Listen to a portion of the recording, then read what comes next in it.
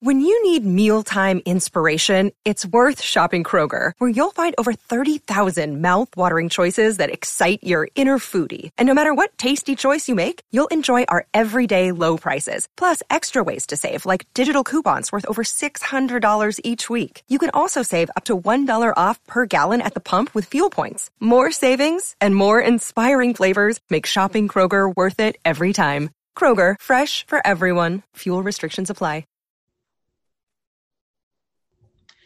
Welcome to The Long Two, a Fake Teams podcast. My name is Natty. His name is Brandon. Howdy and what's up, Brandon? Happy Halloween. How are you? What's up, man? Happy Halloween. There's so much kids' candy here that I can't wait to just rummage through after this pod. So what's your youth? You were bragging before the pod that you went all out candy. What's your favorite candy that you got? Hands down, Reese's peanut butter cups. Tough to argue with that. Yeah. It's just like, I'll buy Nutella and crunchy peanut butter and just, That's definitely classier. I'll have just spoonfuls of one, like half and half, or I'll just put it on a tortilla. Like, it's fine. It's terrible for you, but it's such a great combo. Undefeated,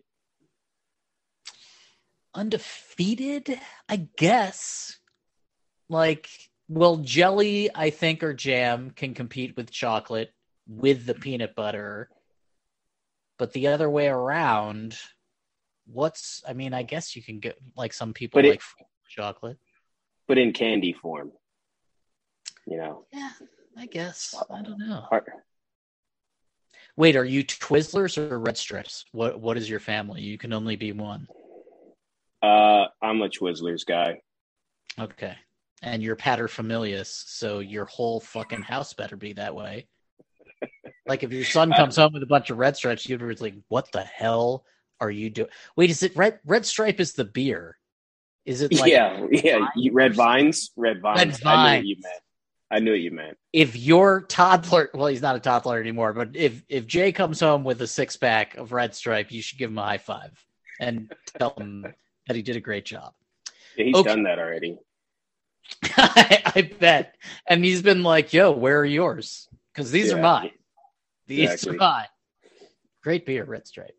So tonight we are going to be talking about the Chicago Bulls. We are going to talk about the challenge game from last week. I challenged Brandon to watch the Pistons Magic game, and I watched it too. And then we'll talk about some ads. We'll have a new segment called the Stock Market. And then Brandon will challenge me to watch a game for the coming week. So let's start off with nobody's favorite team, the 5-1 Chicago Bulls. Brandon, I'm a Pistons fan, so fuck this team. And, let's start off with good news. What do you think about this team? Unless you're smart and you think they suck too.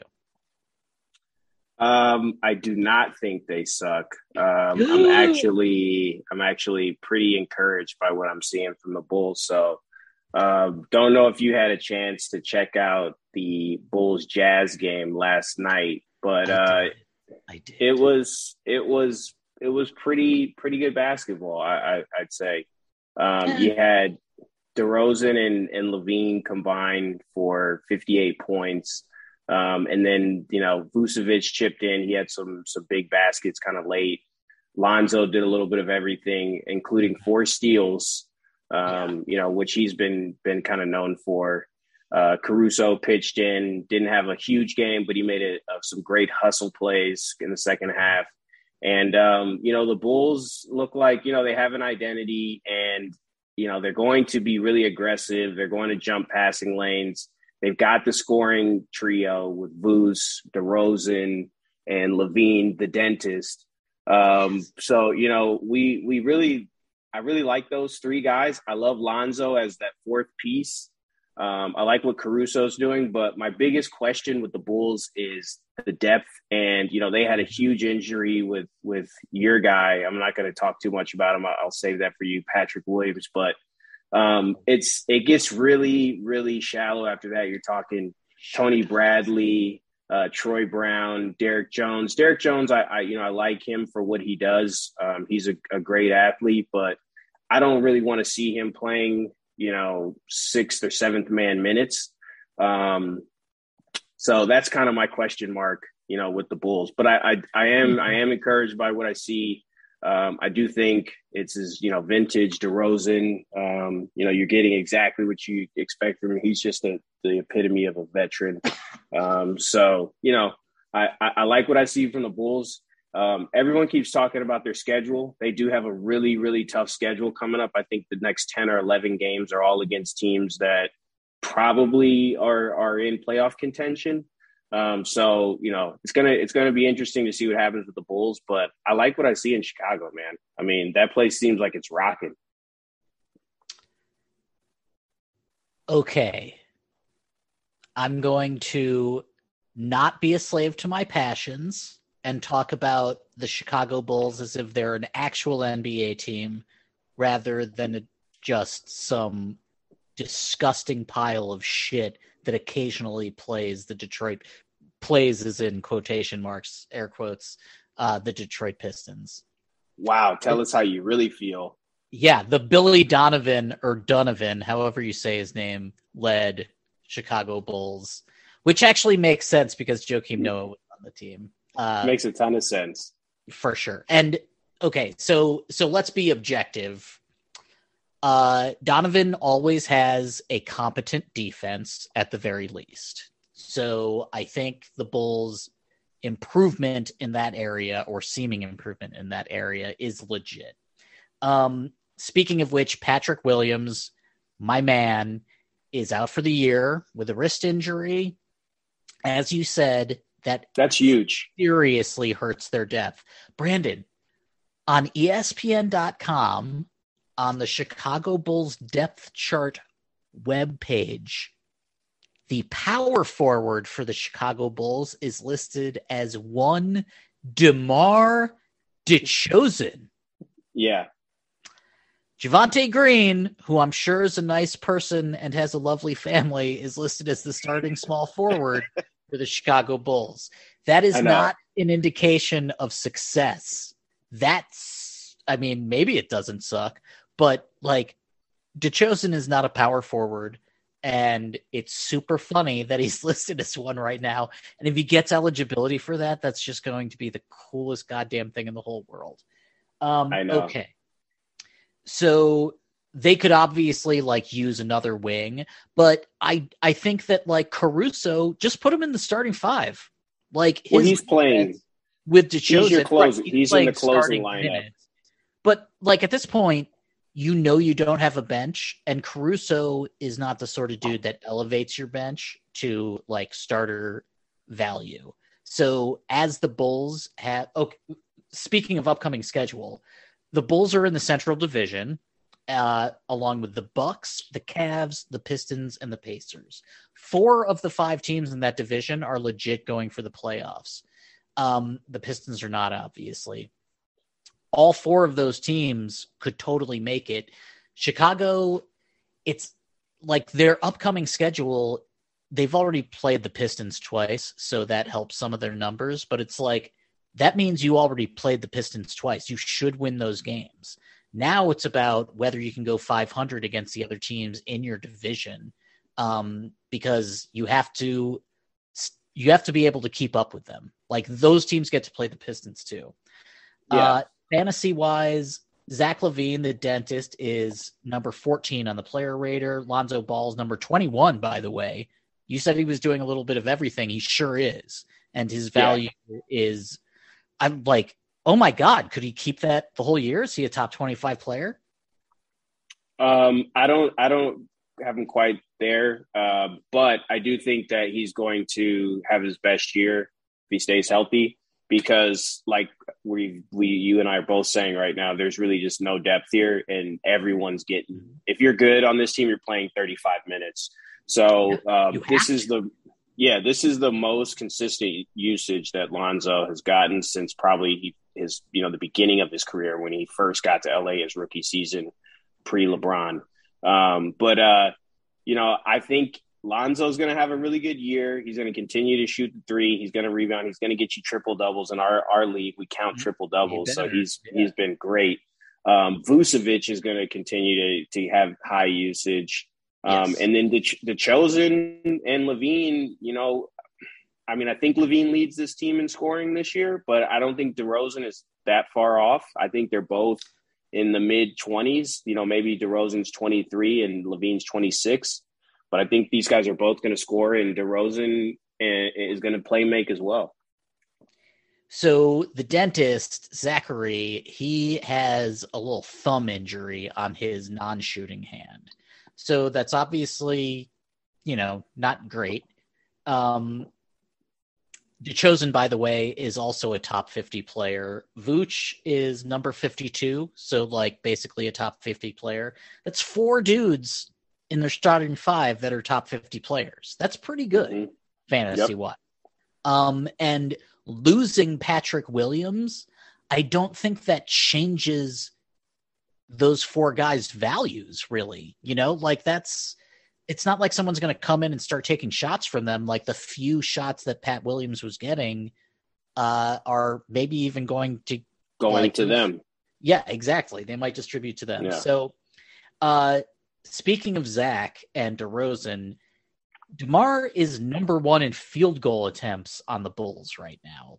I sort of think that the loss of Patrick Williams and Zach's slight injury means that this is going to sort of turn into a DeMar DeRozan team, and he's going to end up being, quote unquote, the number 1 scoring option just from field goal attempts, not from efficiency and not from overall points per game. Although if he's driving more and more and gets free throws, then maybe that turns out. But anyway, DeMar's at 19 field goal attempts per game. That's tied for 17th most in the NBA with Durant and Malcolm Brogdon. That's nice. Yep. LaVine's number 2 on the team, obviously, with 17 plus per game. He's taking 6 plus threes per game. Vooch is 15 plus field goal attempts and 4 plus 3-point attempts. Lonzo is 10 plus field goal attempts and 7 3-point attempts per game. That's nice for Lonzo, I think. Now, Natty, you have to admit though that those 4 guys all kind of fit pretty well. Absolutely, for sure. Especially so I think they can produce, kind of in tangent with one another, don't you think? Absolutely. I have more. Our minds are going the exact same way. I actually have some numbers about that. So the Bulls have the 4th best point differential in the NBA. Again, they went against the Pistons twice and the Pelicans once. And they have the 3rd best opponent's points per game. That means the 3rd lowest. They lost to the Knicks and they lost to the Jazz. They lost to the Knicks. They played the Jazz and the Raptors and beat them too. So their 5-1 record is legit. They have the 5th best net rating, but they're playing at the 6th slowest pace. That matters. Here's why that slow pace matters. They are 20th in drives per game. They're at 10 drives per game. They're 25th in field goal percentage on those drives. So they don't drive a lot, and they're not finishing when they do drive. However, they are 8th in points, in point percentage on those drives. Point percentage has field goal attempts and free throws. So what that means is that they're not finishing, but they are getting to the line and they're sinking those shots. A lot of that is DeMar DeRozan. That's his game. He's an old school shooting guard. They're 26th in assist percentage on drives. Not great. They're 25th in pass percentage on drives, which makes the assist percentage make sense. So they're not actually dishing off of drives as much as you would think. And when you combine that with the fact that they're 29th in catch and shoot 3-point attempts per game, that to me suggests that they're not passing enough. They are 22nd in passes per game. And I feel like that's low for this team. The reason I feel like that's low is Lonzo is a distributor, for sure. Mm-hmm. He was born to distribute. And DeRozan actually, and he's at 4+ assists per game, he became a distributor in San Antonio. He knows how to pass. And Zach's gotten better too, and Vooch is fine. So they're 9th in catch and shoot 3-point percentage, 9th best, which means that when they do get those passes from a drive or for something else, and you can just pull up, they're hitting them at a pretty good rate. I think that they just need to move the ball a little bit more, and maybe some of that has to do with the fact that, like, they had basically not a non-shooter, but like Patrick Williams is a sophomore, and he hasn't shown that he can actually score yet. We think he can. We hope he can. But now you can just sort of not have to worry about the fifth guy. You know what I mean? Yeah. Like, DeMar and Zach can drive. Lonzo can just distribute however he wants to. And I am hoping that their passing goes up, because I believe that there's a lot of talent in distribution on this team. And so it's weird to me that they haven't shown that yet. But I think that's sort of just like learning to live with DeMar and Lonzo on the team for Zach. I think that probably just takes some time, right? These guys are, these guys are pretty much all learning how to play with each other right now, right? I mean, if you think about it, Vooch just got there last year. Right. DeRozan and Ball are new. So, these four have really not played together. So, I think when in time they'll kind of sync up, and the flow of the game will kind of be a little smoother. Especially when you have a guy like Lonzo, and like you said, DeRozan is a willing passer, and Vucevic is really skilled. I expect that to only improve as the season goes on. Dude, and like Zach came back from the Olympics, not a different player, but it was like, this feels like one of those, like advancement moments for young players, like you got to play with all those dudes in an Olympics that usually shows him or causes improvement in the next season. And just because they're not playing fast doesn't mean that they can't do better on assists. They might not have the volume of passes, but they're a better team than some of these numbers suggest with the ball distribution, I think. So I hate their guts. I actually think they're pretty fucking good. The depth is super concerning. On the other hand, like if you were a GM and you had to replace one player on a team, wouldn't you rather just get a dude that doesn't need shots? Like, they're not going to go for, maybe they'll go for a superstar, but to replace Patrick Williams, you're really focusing on defense, right? Yeah. And speaking of that, I'd just like to, end off by just saying, Ayo Dosunmu, this kid was a second-round pick out of Illinois from Chicago. He's a local kid. He's a local hero. He won 2 state championships in high school. This guy seems like he might be a guy who they kind of experiment with in the short term and see what they have in him. And, I'm not saying that he's a guy I'm even considering picking up right now, but, he's a guy who, the Bulls seem to like, and I wouldn't be shocked to see him start to get a little bit more playing time. I think he played almost 20 minutes in the game on Saturday night. So, Ayo Dosunmu. And really right now the Bulls are going to need to play their bench, because they have 5 players they can depend on and then a bunch of other dudes. So some of those guys are going to get minutes and some of those guys are going to get shots. And I don't know the names of a bunch of those guys, and Kobe White is still injured. So that's a great point. I do sort of feel like the Bulls, even though they lost their best perimeter defender, they're actually in a pretty good spot. And that's even taking into consideration how tough the division is. And I do think the division is pretty tough.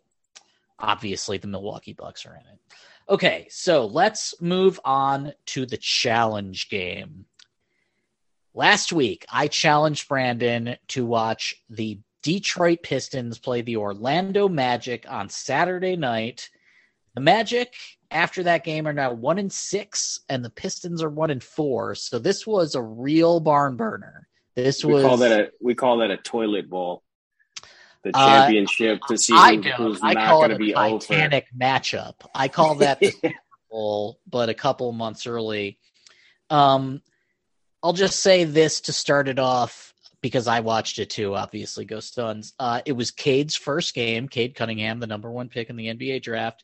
He didn't have his shots, but he played good defense and he had good court vision. Brandon, give us your thoughts on these two. Probably the 2 teams, I guess, along with the Thunder. So the 3 teams that are going to be fighting for the number 1 seed or the number 1 pick in the NBA draft next year. Yeah. So first off, it was actually a pretty entertaining game. I mean, now maybe that's just me just being a fantasy guy, but I actually really enjoyed this game. Second, congratulations. Go Pistons. Nice win. Thank you very much. I appreciate that. That's so nice of you. What a guy. Nice win for your program. But on the scoreboard, we do not have the worst win percentage anymore because someone's 1-6. I forget who. Yeah. Oh, Indiana maybe. So I tuned in. I didn't tune in right away. I missed, a big chunk of the first quarter. I tuned in. So Cade Cunningham still has no points. It takes him, I think, 6 shots to finally score. But at that point, I think he already had like a handful of rebounds, and he had been, playing all right. He just couldn't hit his shot. And but these are my quick observations on the Pistons, offense. Look, I get it. You took Killian Hayes in the first round last year, but like a little less Killian Hayes with the ball in his hand, if I do say so. Maybe give that to Cade or anyone else. But just a little bit. I don't need to see Killian Hayes have the ball in his hand, bringing it up, that many times. So wrong. A lot of Jeremy Grant, and I love Jeremy Grant. I think he's a really, really good player. I mean, defensively and, his position versatility, I love Jeremy Grant. But, I get it. This team is not competing for anything right now, but long-term, Jeremy Grant is not the guy who you can feature, I think, time, up and down the court as much as you guys do. And I think, that. And hopefully that's what Cade develops into. But on Cade, I'd just like to say that Cade, I really like Cade. I've followed Cade for a while now since he was in high school. I really like that style of player, that tall point guard. I was impressed. He rebounded well. His defense, looked good. He passed the ball. He showed energy. He just couldn't get his shot to fall, but that'll come. So I really was encouraged by what I saw from Cade. Saddiq Bey, I think you're going to see as Cade develops, Saddiq Bey is probably going to benefit the most because I think looking at his shot attempts, so his field goal attempts have gone up, by a handful this year, but his 3-point attempts have not. And so I think that playing off Cade and Jeremy Grant, he's going to be a beneficiary and get a lot of open shots. Not a lot of open shots, but more open shots. If he can kind of continue to develop as a spread the floor spacer, shooter guy, he's going to really see that pay dividends for his scoring average.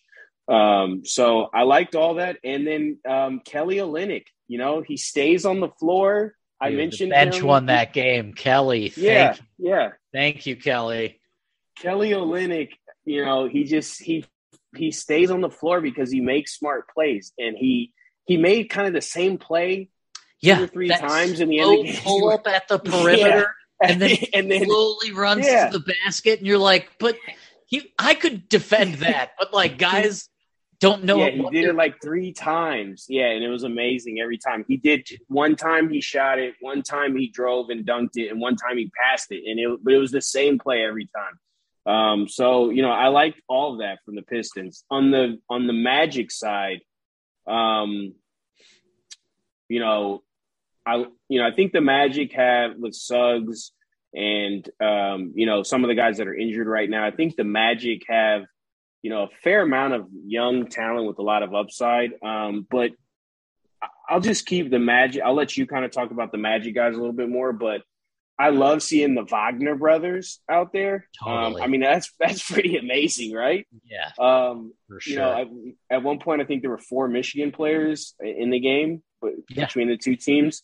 And I'll say out of the 3 rookies last night, I actually liked the younger Wagner the most. From the 3 of them. Yeah. So I'll turn it over to you on that note. But yeah, I actually like Franz the most, and from what I saw in that game. Franz is the number 1. Oh, he's number 2 in minutes per game on the Magic, and he's number 3 in field goal attempts per game on the Magic. He seems taller to me than he is. Like, I think he's 6'9", but he looked like he was taller than some of the front court for the Pistons. He did. My major concern, first of all, Cole Anthony had a good game. I like him a lot. I think he's a double-double. A double-double. And he played the most minutes on the Magic. The Pistons won this game with the bench, like we said, and I think some of that was like the reason you had Killian being so ball dominant, bringing it up, and the reason you had Jeremy maybe not being as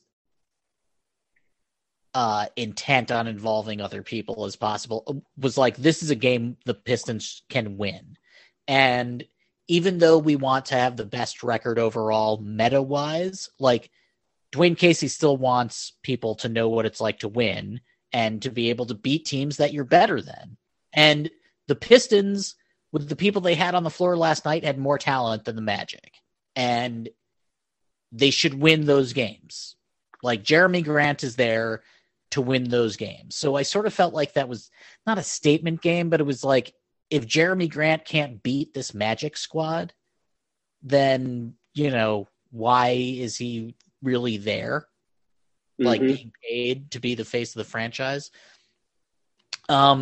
Kill, it was like, listen, man, we just want to get you as much PT as we possibly can before Cade takes over. So let's let Cade play off of you first.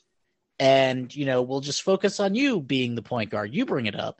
You know, this is a shitty team. Like, let's see what happens. He didn't have a great game, but his defense was good. And you can tell that a Cade and Kill perimeter defense could be the foundation for something great just on that end of the floor. Like, they were both incredibly physical. Cade was everywhere on defense. I love that. And I love that. He was amazing. He didn't let his bad shots like dictate how he played on defense. Sorry, go ahead. I was just going to quickly say, I love Killian's defense, but I don't need the ball in his hands for that. I completely agree with you in the long term, but I also feel like this is basically a continuation of his rookie year. And also, you know, Cade's already been injured. Like, if you give the keys to the dude that's only going to be there for spot starts, maybe that isn't great long term for everybody else. Positive for the Pistons and negative for the Magic is that Mo Bamba didn't have a great game offensively. And I think that's because of Beef Stew. You know, like, I think the Pistons front court played them pretty well. Yeah. I'm a big Beef Stew. You know, I'm a big Beef Stew fan here. So just for anyone who's missed that, we love him. We love him as a guy who is going to hit the three and block shots and probably give you some double-doubles. So, and he's not add Beef Stew in your leagues if he's available. 6'10", you know, like, he's not a 7-footer who's going to like have to sit out because his body's too big. Like, he's an athlete. You know, he's like more, I mean, I don't want to say he's Draymond Green, but he's like Draymond Green's size, you know, like, yeah, Bam Adebayo. And even though Mo Bamba didn't have a great offensive game, he ended up with 10 points, 2 blocks, 2 dimes, and 3 boards. I mean, that's a little bit of everything. So when your shot isn't falling, if you can provide other counting stats, that sort of makes up for it. Like you mentioned earlier, there are a lot of very interesting fantasy players on these teams, and it's going to be a roller coaster, I think, for both teams in fantasy all year long. Like, yeah. A lot of interesting injured guys too, right? I mean, yeah. Okeke came back last night, and Jonathan Isaac is still on the Magic. We're probably not going to see him this year, but he's a guy who's there too. And Markelle Fultz. Yeah, exactly. They have a lot of guards, and that's the another ghost reason of Markelle. But that's sort of why I think that Franz Wagner, the small forward, I think that's his minutes are pretty safe because it's like they have centers and they have guards, but they don't really have forwards. So it's like I actually, even though Jalen Suggs is the better player, probably, I think that Franz Wagner might have a safer position, if that makes sense. Fantasy. I agree. No, I totally agree. And it showed. And like you said, we still don't know if Fultz is going to come in and kind of eat into, because before his injury, he was playing pretty well for them, and totally. They were playing him starter minutes. So, I think that Wagner is a guy who I like him a lot. I'm really high on him, and in dynasty leagues, I think he's a guy who could be really good. He's not fast, which really hurts his sex appeal, but it's, we keep seeing these dudes who aren't really fast. I mean, we just said Kelly Olynyk.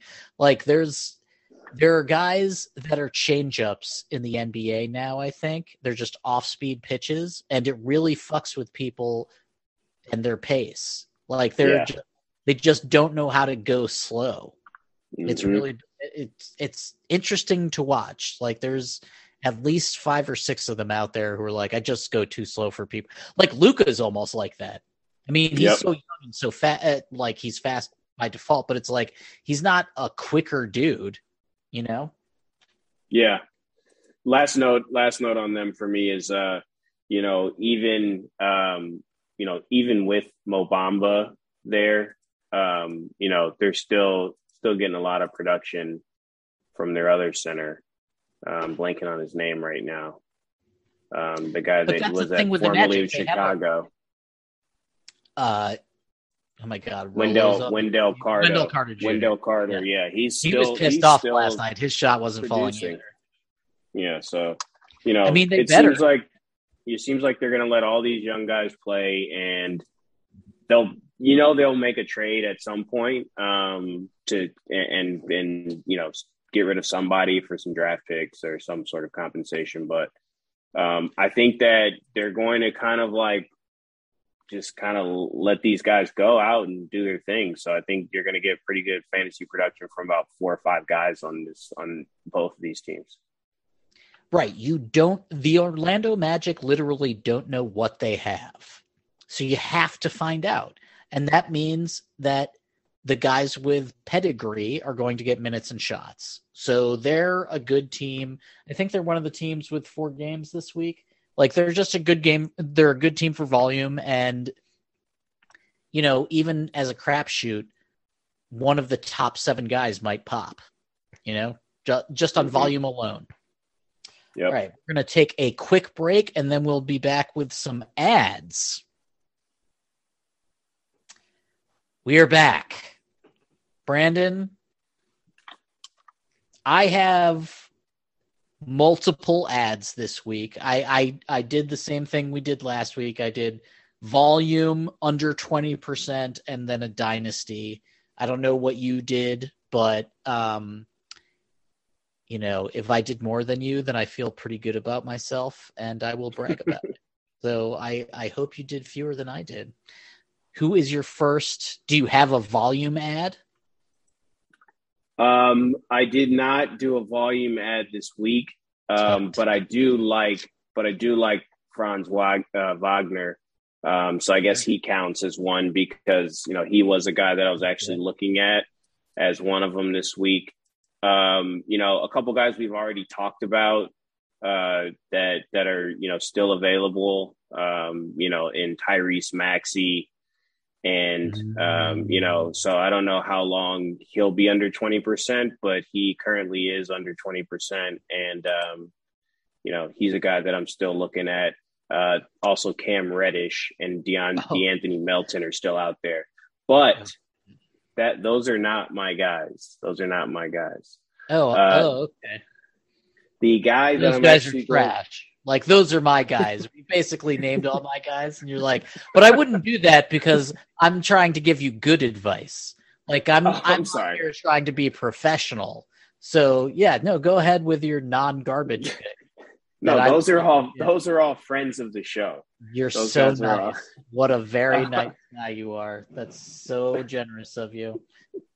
But the guy that I'm actually looking at this week is a guy who I've actually had my eye on for a couple years. And I think now that San Antonio is finally just in full on rebuild mode and saying, we're going young, is Lonnie Walker. He's been getting the fourth. Let's not forget that shit. The fourth. Yeah. Like, when you get to the fourth, you have to say it. I'm not going to say pretty impressive. Third, like Junior, whatever. I'm not going to call you like Rob Bob the Third or whatever. That's not Robert Covington. But the fourth is impressive. It is. And Lonnie is a guy who, I like as a guy who, has a solid floor as far as like what he's able to do on a basketball court. This guy is a guy who he fits in well in San Antonio because he's a guy who is a pretty cerebral player. And, he understands the defensive scheme and what they're trying to get accomplished there. But I think that he's also a guy that could, see some improvement potentially and a slight increase in his usage rate. And, right now he's scoring 13 points a game, 3 assists, 3.2 rebounds, giving you about a little over 1.1 stocks. And, I think that, given that his 3-point percentage is slightly down, but his volume is up. He's up to 6.5 threes, up from 4.5 last year. His percentages dropped a couple ticks. If he can get that back up, this could be a guy that's scoring close to 15 points a game. And like I said, he's also giving you 3 assists and 3 rebounds. So this is a guy at, 15% owned that, I like. And I think that he's a guy who you can also kind of look at in dynasty leagues. He's a top 125 player who's readily available, and the Spurs need scoring. Like, sometimes it's just that easy.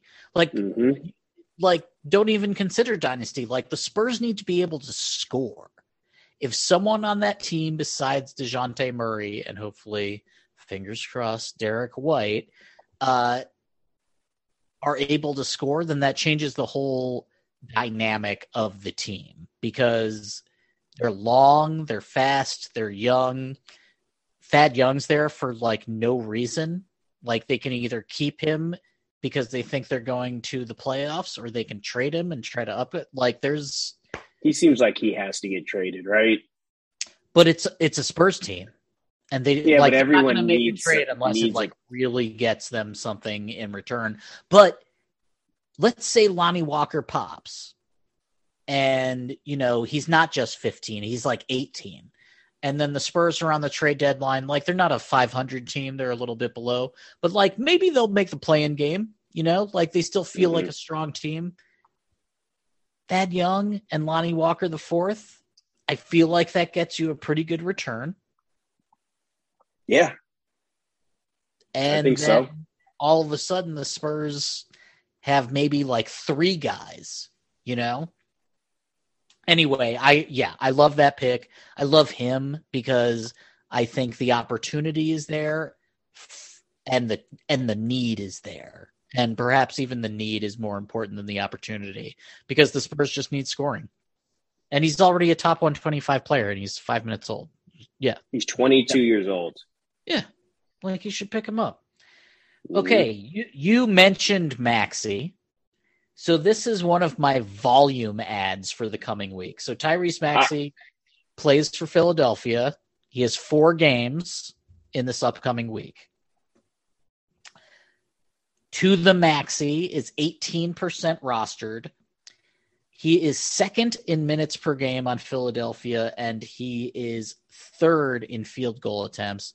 Now, people think that Ben Simmons is coming back, and he's like maybe hanging out with the team and practicing, blah blah blah.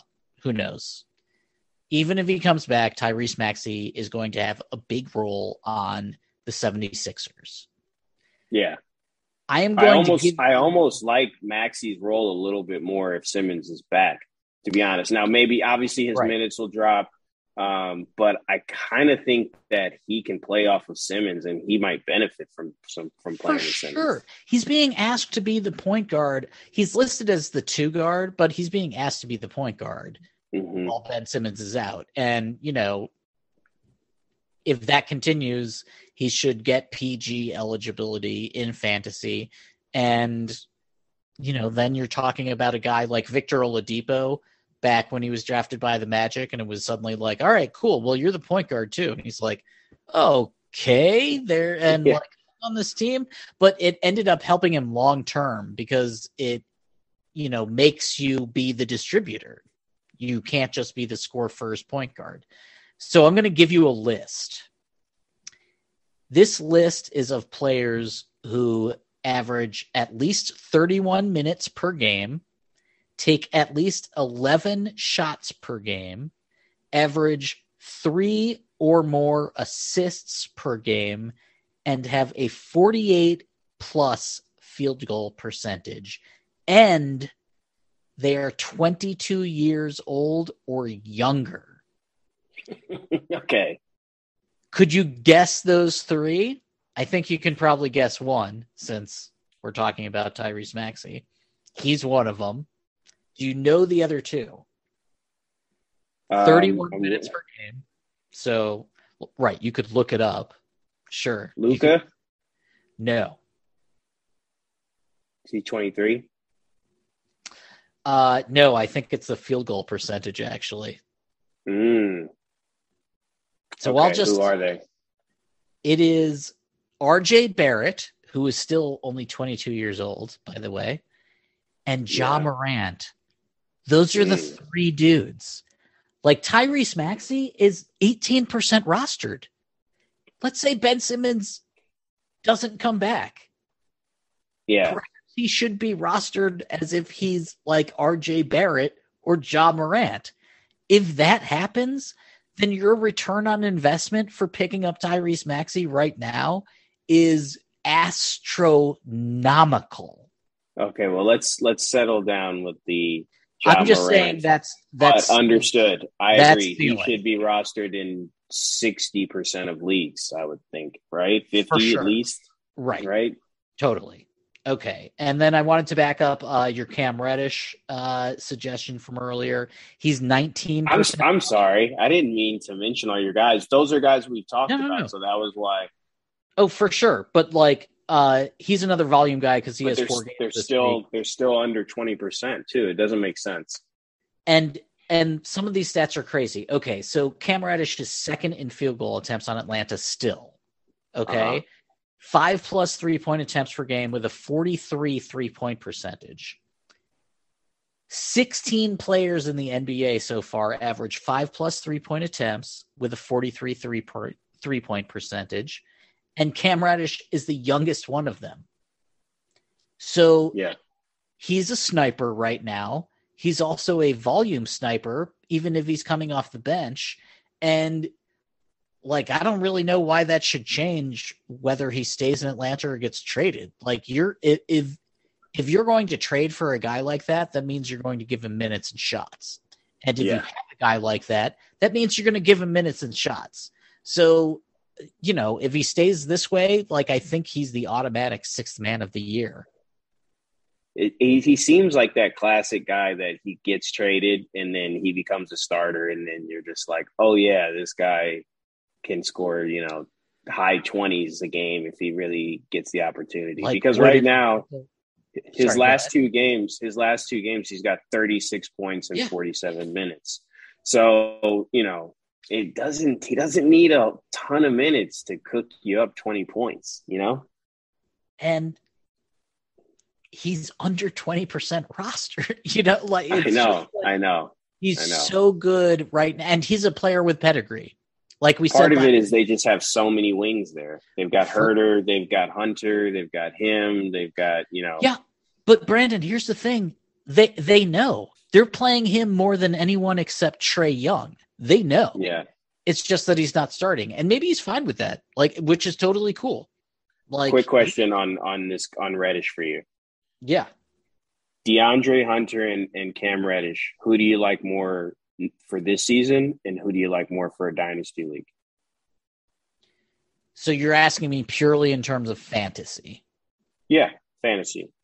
Okay, so it's Cam for both, because I think he seems like he's the better scorer. Now, if you were asking me, like, if I were the Pistons GM and you were like, listen, for Saddiq Bey, we'll give you either of these guys, you choose, then I don't know. Okay. Because DeAndre Hunter's perimeter defense is, like, pretty incredible. Yeah. Like, he can guard 4 positions, and depending, and the other team goes small, he can guard 5. Very true. Very true. But that's the kind of upside Reddish has, guys, and he's 19% owned. Yeah. So. Yeah. I mean, I think that if DeAndre Hunter was coming off the bench and Cam Reddish was starting, their rostership percentages would switch. Like DeAndre would be under rostered. Let's see. You already said DeAndre. Go ahead. Reddish is at 19 and Hunter's at 16. Yeah. In ESPN leagues. So both of them are available. I like Reddish. You like Reddish a little bit more. Pick them up, guys. So Franz Wagner, you already mentioned, he's 14% rostered. He's top 75 on the player rater because of volume. He has 4 games with the Orlando Magic upcoming this week. He's shooting 49% from the floor, 44% from 3. That's nice. That's pretty fucking good. Okay. Like he's getting volume and he's getting opportunities, and there's no reason that's going to change. So he's a great volume play. He's a great streamer play. He's a great dynasty play. I have a dynasty ad. Do you have a dynasty ad? I do. You go first. Okay. I'm going to start this with asking you a question. There are only 2 players in the NBA who are currently averaging 8+ 3-point attempts per game, have a 40 or better 3-point percentage, grab at least 4 rebounds, and dish at least 2 dimes. Only 2 players do that. So it's 8 threes. They're 40% from 3-point or better. 4 rebounds, 2 assists. Only 2 players do it. Do you know who they are? Trae Young? No. Steph Curry? No. Harrison Barnes? No. Kevin Durant? Nope. Give it to me. The first one is Mr. CJ McCollum. Who is 98% rostered. The second one is Born in the Darkness, Desmond Bane. Oh my God. Is 37% rostered. Quick thing about Desmond. Quick thing. So I'm watching basketball. I'm watching last night. My kids are on the couch with me. We're watching basketball, and we were watching the your challenge game, Pistons Magic, and they showed a graphic, and it was 5 guys, and I don't remember what the stats were, but Desmond Bane was in it. And my daughter, she's 3 years old, and she points at Desmond, and she's like, I like him. Yes. Yes. Lexi, smart girl, dude. Of course she does. Yeah. She's the coolest. Oh my God. All right, continue. Wait, and who did Jay said he liked last night? Jay likes Jeremy. He likes Grant and Cunningham. Yeah, because he kept calling him. But he says he's going to call him Cutting Ham. That's fine with me. That's fine. Yeah. I love your Makes choice. sense. Great. Makes sense. So they have great taste. Desmond Bain, and we should just start calling him Tom Hardy because that guy played Bane in the Batman movie, and he plays Venom in the Venom movies. And as we all know, in the comics, Bane took Venom in order to break Batman's back. So these are all interconnected. It's very sophisticated. There's a lot going on. Which Tom Hardy is Desmond Bain? Is he both? Is he a Hulk? Is he incredible? He's only 37% rostered. He only has 3 games this week with Memphis. But on Memphis, he's third in minutes per game, second in shot attempts per game. He, as I said, takes more than 8 3-pointers a game and shoots them at a 43 3-point percentage. Only 19 players in the NBA average 8 or more 3-point attempts per game, including Bane. Only 4 players average more than 8 and sink them at a better than 40% 3-point percentage. Those are CJ, as I said, Bane, Buddy Hield, and Evan Fournier on the New York Knicks. How about that? What a nice little thing for the New York Knickerbockers. Do not Google Fournier's name. But Fournier, Buddy Hield, and CJ are guys that are rostered in a way that Desmond is not. And I really do feel like it's just because of his youth. Like if he was 27 years old, I feel like he'd be rostered like Fournier is. Mm-hmm. Yeah. So, yeah. He's a sensational player, and I'm going to keep plugging him every single goddamn fucking week until he's at least 50% rostered. Because I think he, honestly, to me, he's one of those dudes that maybe has like a 17-year career. He looks like he looks like a real pro. Like, you know what I mean? Like he just looks like a guy who knows what he's supposed to do out there, and he gets it done. My dynasty pick, we've already talked about this guy, but I just can't say enough about him and how impressed I am with him. But Franz Wagner, man. I mean, go blue. He seems like yummy. I mean, he just looks like he knows how to play his role. And he, like you said, he looks, or maybe he just kind of plays bigger than what he really is, but he's only owned in 14% of leagues right now. He's actually 16th at his position at a really deep small forward position. Yeah. It's like, I liked what I saw from him. I liked the fact that he's playing with his brother. I think that's awesome. I think that's only going to boost his confidence. Right now, I don't know if this is sustainable, but he's shooting over 43% from 3. Right. He's shooting 49% from the field. So maybe that is going to come down to earth a little bit more.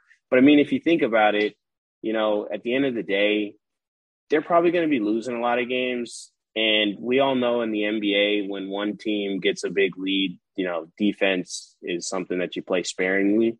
So sure. I think he's going to be able to jack up some shots and score in some garbage time. And I think from a fantasy perspective, this is a guy to me who, when it's all said and done, he might end up being the 3rd or 4th best fantasy rookie this year. Dude, I think because of the roster construction and how tall he is, I think he has a better chance to be rookie of the year than Jalen does. Oh, I totally do. Just because he'll get more minutes, Mm-hmm. Like he'll be out there more. Like they're just, and if Jalen pops, and I hope that he does, then everything could change. But like you said before, the Magic have so many young mouths to feed, and it's like Franz is going to be out there at the 3 and the 4 no matter what. Yeah, and I could even see him playing some like small ball 5. After last night's game, when he looked like he was the tallest mother, like he looked he is taller than Beef Stew. He looks like, it was kind of weird. I didn't realize it. Maybe everyone else was just so short. Whatever. Anyway, okay, so that was the challenge game and the ads. We are moving on. No, we haven't done our challenge game yet. Oh, I meant from last week. Oh, got it. Sorry. We're gonna end with you challenging me to watch a game. Right. But right now, we are going to do the stock market report with Brandon. Explain what a stock is first, just for people who may not know.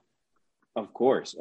So the stock market, what am I talking about? I'm talking about stocks, steals plus blocks. Those are a pair of stats that are underappreciated in a lot of leagues. You don't hear a lot of people talk about them. Everyone can tell you who's scoring 20 points a game, but not that many guys can tell you who's getting 3 combined steals plus blocks or who can get 3 stocks. Now, if I told you, Natty, that getting 3 stocks was more or less valuable than scoring 20 points per game, what would you say? If I asked you, rather. I know the answer. Well, I would tell you that those values are weighted because you're probably playing in like a Roto-esque head-to-head league. So in fantasy, if your choice is between someone who gets 3+ blocks a game but does not score 20 points a game and someone who gets 20 points a game but does not get 3 stocks, I would still go with the 20+ points, but there are more of those dudes than there are what you're talking about. Exactly. But I am a Luddite, and that's why you're giving the stock report. Like, I'm obviously not anti, but expert. I'm the dude sitting back being like, yeah, but Jeremy Grant with his bad field goal percentage is still better with his 22 points. Well, we're going to talk about Jeremy Grant. So the stock market, who are the real bulls on the stock market right now? You got Al Horford, the Time Lord, Robert Williams. Yeah. So you got a pair of Celtics, Jeremy Grant, and Karl Anthony Towns. These 4 guys are the only guys in the league right now who are averaging 4 stocks per game. Okay. And they all play in the front court, and they're all long. And I do think it's shocking that Al Horford is doing that, by the way. Like, I saw that earlier too, and I was like, he's a must roster player right now. Yeah, he's been incredible, and he'll probably come down. But as of right now, those 4 guys. Now, if you add in the guys who are averaging 3+ stocks per game, you get another 12. You get PG-13, Jimmy Butler. Oh, yes. Caruso, one of your favorite guys. Why he should fucking start. Like, what are you saving it for? Whatever. I'm sorry. No problem. Marcus Smart. Tybal, LeBron, Lonzo, yes, Jeremy Grant, who I already said, CJ McCollum, who I expect to fall off of this list quickly. I don't know, dude. He's on a bunch of really good exclusive lists. I don't know, man. Like, they're not losing because of him. Anyway, no, but he's not a stock guy. But I like what he's doing. Anthony Davis. Not surprised there. Miles Turner.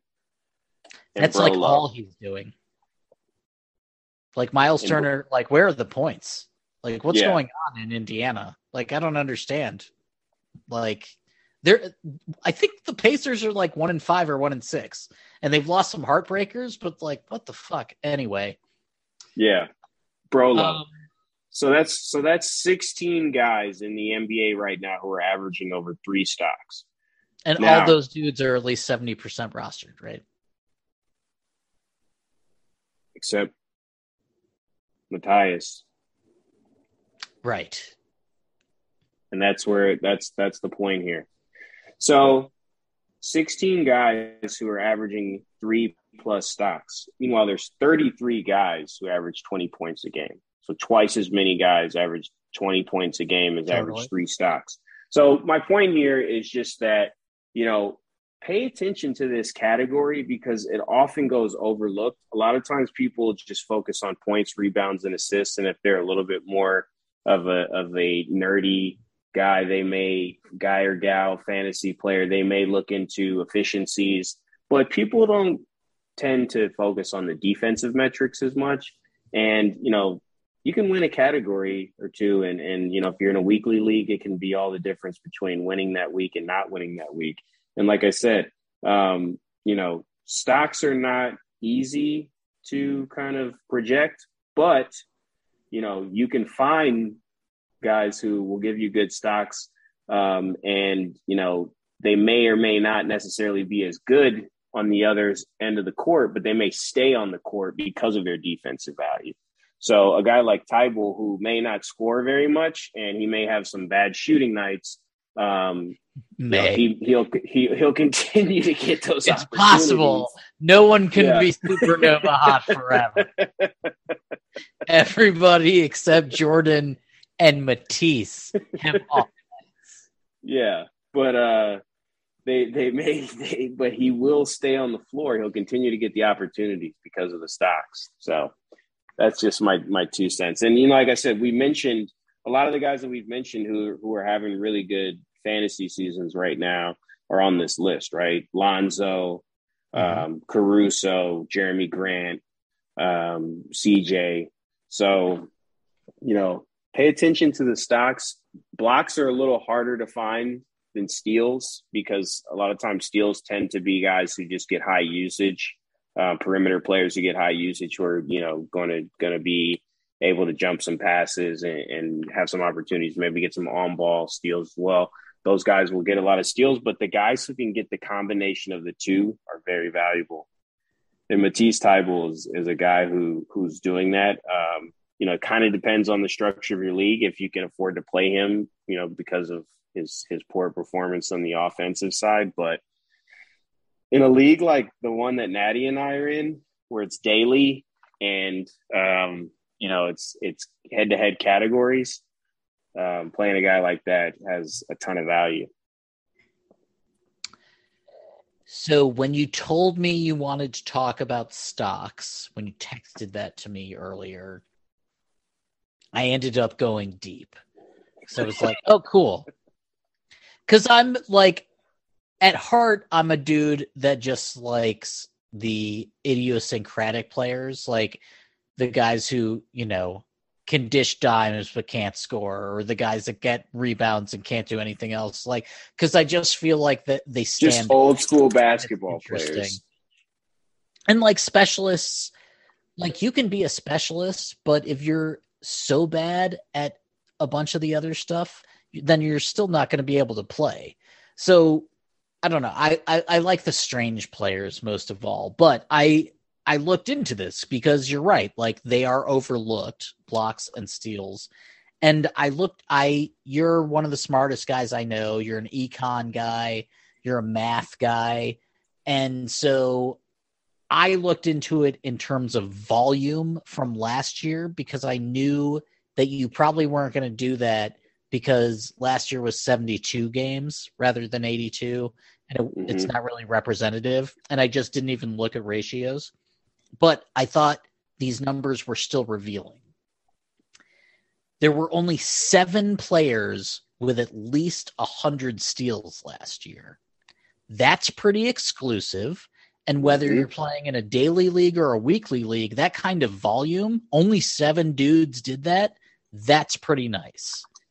So those 7 guys are TJ McConnell, Jimmy Buckets, Draymond Green, Matisse Thybulle, your boy, DeJounte Murray, go Spurs, DeLon Wright, which I was shocked by, and Robert Bob Covington, which I was the opposite of shocked by. Only 7 players, again, had 100-plus blocks last year. That, again, only 7. So let's say that you had a dude from each list. That's going a long way towards helping you win a league, right? Like you have 2 elites no matter what. Those 7 players in blocks were Rudy Gobert, Miles Turner, Nerlens Noel, Clint Capella, Jakob Pertl, which surprised me. I didn't think he got that much time. Chris Boucher, who's not really playing that much this year, and Brooke Lopez, who you mentioned earlier. Yeah, and to that, Nerlens Noel was available on a lot of wires going into the fantasy playoffs last year. I picked him up, and he helped us beat Natty to win a championship. Nerlens has his ring right now. For sure he does. For sure he does. You can find look, you're obviously, a guy like Gobert is getting drafted, where he gets drafted for a reason. But you can find a sneaky stock guy pretty much whenever you want. There were 12 dudes last year who got you a stock who went 1+ steal and 1+ block per game. They're Nerlens, like you said, who was not rostered at all, really. The Brow, Anthony Davis, 3J in limited time, Mitch Robb in limited time, Embiid, PJ Washington, Bob Covington, Giannis, Matisse Thybulle, your boy, Andre Drummond, probably not this year, Yusuf Nurkic, that surprised me, and Bam Adebayo, which is not surprising since he's one of the best players. So that's 12 dudes last year, right? 23 players are doing it this year so far. That's obviously going to go down, but 23 dudes is still pretty elite in terms of fantasy. Do you think that has anything to do with the rule changes and with the lack of fouls being called on jump shooters and guys being able to be more aggressive on ball defenders? No. I think it's because there are a bunch of rested legs and there are a bunch of old tired legs, and it's the first 2 weeks of the season. So maybe that ends up to me right now, that's correlation without causation. And that's just because we don't have enough games.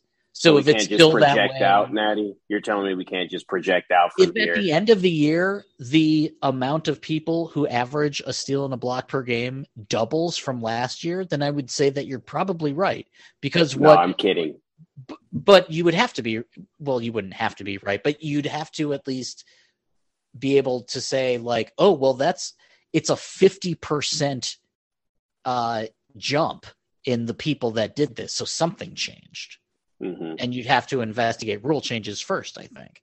So we are in the second week of the season. I agree.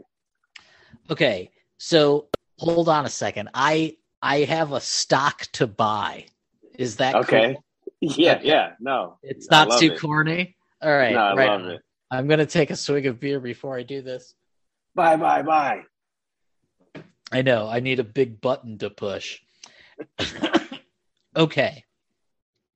There are 11 players this year who are averaging 1 or more steal per game, 1 or more block per game, and 1 or more 3-pointer made per game. Interesting. Right? Okay. I'm going to give you the list, and then I'm going to give you and then I'm going to ask you what the last player you think is that does that. So it's 1+ steal, 1+ block, 1+ 3-pointer made. Okay. The list is LeBron James, Big Cat, obviously, CJ again, no big deal, kind of a CJ episode. Embiid, Harden, Jeremy Grant, right on. Derek White, kind of surprised me. Lonzo, which I think is just fucking awesome. My man Tyrese Halliburton, sexual. Brolo, who hasn't really played yet. I think he's played in 1 or 2 games. And then there's one more player. Can you guess who the player is who averages 1+ steal, 1+ block, 1+ 3-pointer made? So there was a guy that I was looking at as a sneaky stock guy, and I'm going to throw him out there. I don't know if he's hitting the threes, but Jalen McDaniels. No, it's not. Oh, but Okay. I saw him too. Okay, that's nice. Right on. 2.4 stocks right now per game, by the way. I mean, go ahead. Who's your guy? This. Who is he? It's Patrick Beverley. Wow. Who is 3% rostered. He's currently averaging 7+ points per game. Who cares? 5 dimes per game, 3+ boards, 1 steal, 1 block, 2 3-pointers made. He's 6th in minutes per game on the Timberwolves and 6th in shot attempts. He's top 150 on the player rater, but he gives you good counting stats in everything except points right now. And if he keeps those dimes up, I kind of feel like that's a dude you need to roster. I like it. When you said 5 assists, that's another category that's, a little bit overlooked and hard to come by. So dude, that's pretty incredible. I was thinking about it and I was like, okay, so D'Angelo Russell, it's really hard to close with DAR if things are close because his defense isn't that great. So who would be able to close for Minnesota? And it's Patrick Beverley.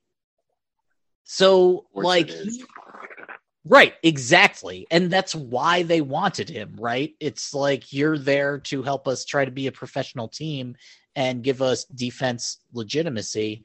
And so far, it looks like it's happening. And if Pat Bev is playing on a team, just like with Kawhi and Paul George, even though that didn't really actually happen that much last year, but he's playing with Big Cat and he's playing with the Ant-Man. Like, he's going to get open threes when he's on the floor with those two dudes. So, I don't know. I saw those numbers and I was like, holy fucking shit. That's not bad. That's a good stock to buy because it's 3% rostered. He's 3% rostered. It costs you nothing. And if you don't need points, if you need the other stuff, pick up Pat Bev. Yeah. Why not? Cool, man. All right. Well, unless you have another ad, I think it's time for you to challenge me to watch a game this coming week. Let's do it. So this Wednesday, 7 p.m. Eastern, the Chicago Bulls travel to Philadelphia to take on the Philadelphia 76ers in a battle of, keeping with our theme, boring top 10 defenses. So Chicago right now, in terms of points, is the 4th ranked defense. Philadelphia's 10th. Philadelphia is also 3rd in blocks. Chicago is 6th. So I'm actually excited to see a game that could be, the stock market live in the flesh. This could be a block party with, you got Matisse out there, you got Lonzo out there, you got Caruso out there. I want to see what these two teams can do. And I really want to see what Chicago can do when they actually have to go up against a truly formidable big man. Now, we've seen them have really a ferocious perimeter defensive attack, but how do they respond to, Joel Embiid, who, that's a totally different type of defensive game plan that's required. So I'm looking forward to this game. And you're totally right, because Vooch is almost the exact opposite type of center from Embiid. Like, he doesn't want to beat the shit out of another dude like the same size as him. He'd rather post up against smaller dudes or shoot from outside. Even though he's great from the paint, like Embiid is a hurricane. Like, you'd rather avoid that if you could. That is going to be one of those games where a couple months down the road, whoever won, like, their fans are like, good thing we won that game. Because these could be two teams that are like top 4, the way things are going right now in the East. Like, this game might actually matter this early in the season. If you're if you're coaching the Sixers, who do you put Matisse onto? Would you put him on Zach or would you put him on Chosen? Like if you're Doc, I mean, probably Doc, Zach. You know what? You guys should just defend who you want to. Sorry, I think I put him on Zach, and I let Tobias kind of primarily defend the Chosen, just because I think even though the Chosen might put up more shots, I think that he's going to require a less dynamic defender. Not to say that I'm 100%. Obi is not the sort of dude that can like go lateral and stick with someone who's driving but that's what they've got. I mean, what is it? Korkmaz? Who do you put on him then? I would actually have Matisse on him because I think that Matisse's long arms would actually cause more havoc in the driving lanes for DeMar. Yeah. I mean, I would love to have Matisse there too, but I just think that plus they're not passing out of drives, so it's like if the dentist is hitting his shot, he becomes a matchup nightmare, and we haven't seen that yet. Them? Thank you very much. He'll be here all week. Mm-hmm. But DeMar has to no matter who's on him, he has to go through Embiid too, and that's going to be fucking tough. But DeMar's tough. So I didn't want to watch this because fuck Chicago and fuck Philly. But actually now you're sort of talking me into it because I could also see Lonzo kind of feasting against Maxey, like if they're matched up. Like that could be fun. It's going to be a fun game. You're going to see some transition points because there's going to be a fair amount of steals, and hopefully it's a block party. And it's not like Vooch is one of these like young fast centers that Embiid has to play catch up with. Like they're both going to be slow. I mean, I think the Sixers have one of the slowest paces in the league too. Yeah, this could be a pretty interesting game. You're right. Fuck. I mean, and these teams are hovering in, like you said, this, Philadelphia's 4-2 right now. Chicago's 5-1. These are two teams that, Philadelphia has real serious aspirations, but I think Chicago does. I think Chicago believes too. I don't think Chicago sees this as like a flash in the pan. I think they expect to sustain this and make a serious run for a legit playoff seed, not the play. They don't want to be in the play-in tournament. They want to either of these be in the teams top six playoffs. It's a disaster. Yeah. It's an utter disaster. So this could be a playoff preview. Who knows? We might see these teams in the 4-5 matchup come Eastern Conference playoff time. So, I'm looking forward to this one. Hopefully everyone's healthy. Hopefully, there's no issues with Embiid. I doubt we see anything from Ben Simmons by the time this game comes around. But nonetheless, I think it's going to be a good matchup. Shit, though. Speaking of Embiid, for every game he misses or every game that he can't play big minutes, Andre Drummond is right there. And he's going to I bet his per 36 are still double doubles. When Andre's on the floor, he'll get you rebounds and he'll get you points, and it won't be pretty, but he'll still do it. So I didn't even look at what he's rostered at. It's probably higher than but he's rostered in 42% of leagues, but he's still averaging 9 rebounds per game in only 15 and a half minutes. Yeah. Yeah. He'll probably. And speaking of stocks, 2.4 stocks. There you go. Holy shit. Drum. I love you. Yeah, no, if anything happens to Embiid, he becomes a guy who's probably a top, 30 to 40 player, right away. A top, if your league counts double doubles, he's a top 20 player at least. He hoovers up rebounds. He just hoovers them up. And if Embiid goes down, then it'll turn into Drummond might become like a 90% rostered player for sure. He against New Orleans, he played 19 minutes. He had 17 rebounds, 4 stocks, and only 6 points. And he was a Piston forever, and I always had him on my team, and it was because you could depend upon a very high floor of points and rebounds and double-doubles. Like, he got stocks.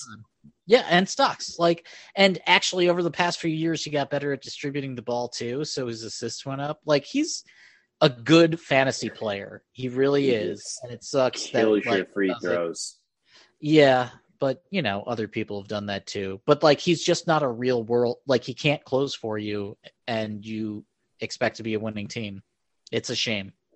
No, if his defense was even like 10% better, maybe it would change. And maybe that'll change this year, being on this team. But so Drum for his career averages 1.5 blocks and 1.4 steals, 2.9 stocks for his career. It's pretty impressive. Every season of his career, except for one, he's averaged at least one block and 1 steal. His third season, he averaged 0.9 steals. Every other season, it's had at least one block and 1 steal. Yeah, I mean, he was one of the best and most reliable fantasy players for the better part of a decade. I mean, he was on my team for my championships in Ball Don't Lie, for sure. If he gets the minutes, he gives you the counting stats. He was very, very dependable. He's just not like an IRL player as much. Yeah. But 42% rostered right now. You think that's high? Yo, man, I think it sounds right. As he could in BDL as a handcuff for Embiid, and I think that's the way you should treat it. Like, even if Embiid is fully healthy, there will be games that he doesn't play just for rest. So, Drum gets you. I'll even go like this. I guarantee you he has a 20-20 game this year. Like, out of all these games, there will be one time where he plays like 35 minutes and gets you 20 points and 20 rebounds. And if he doesn't, it's because he doesn't get you the 20 points. But he already had 17 rebounds. Yeah. In under 20 in under 20 minutes. So, agreed.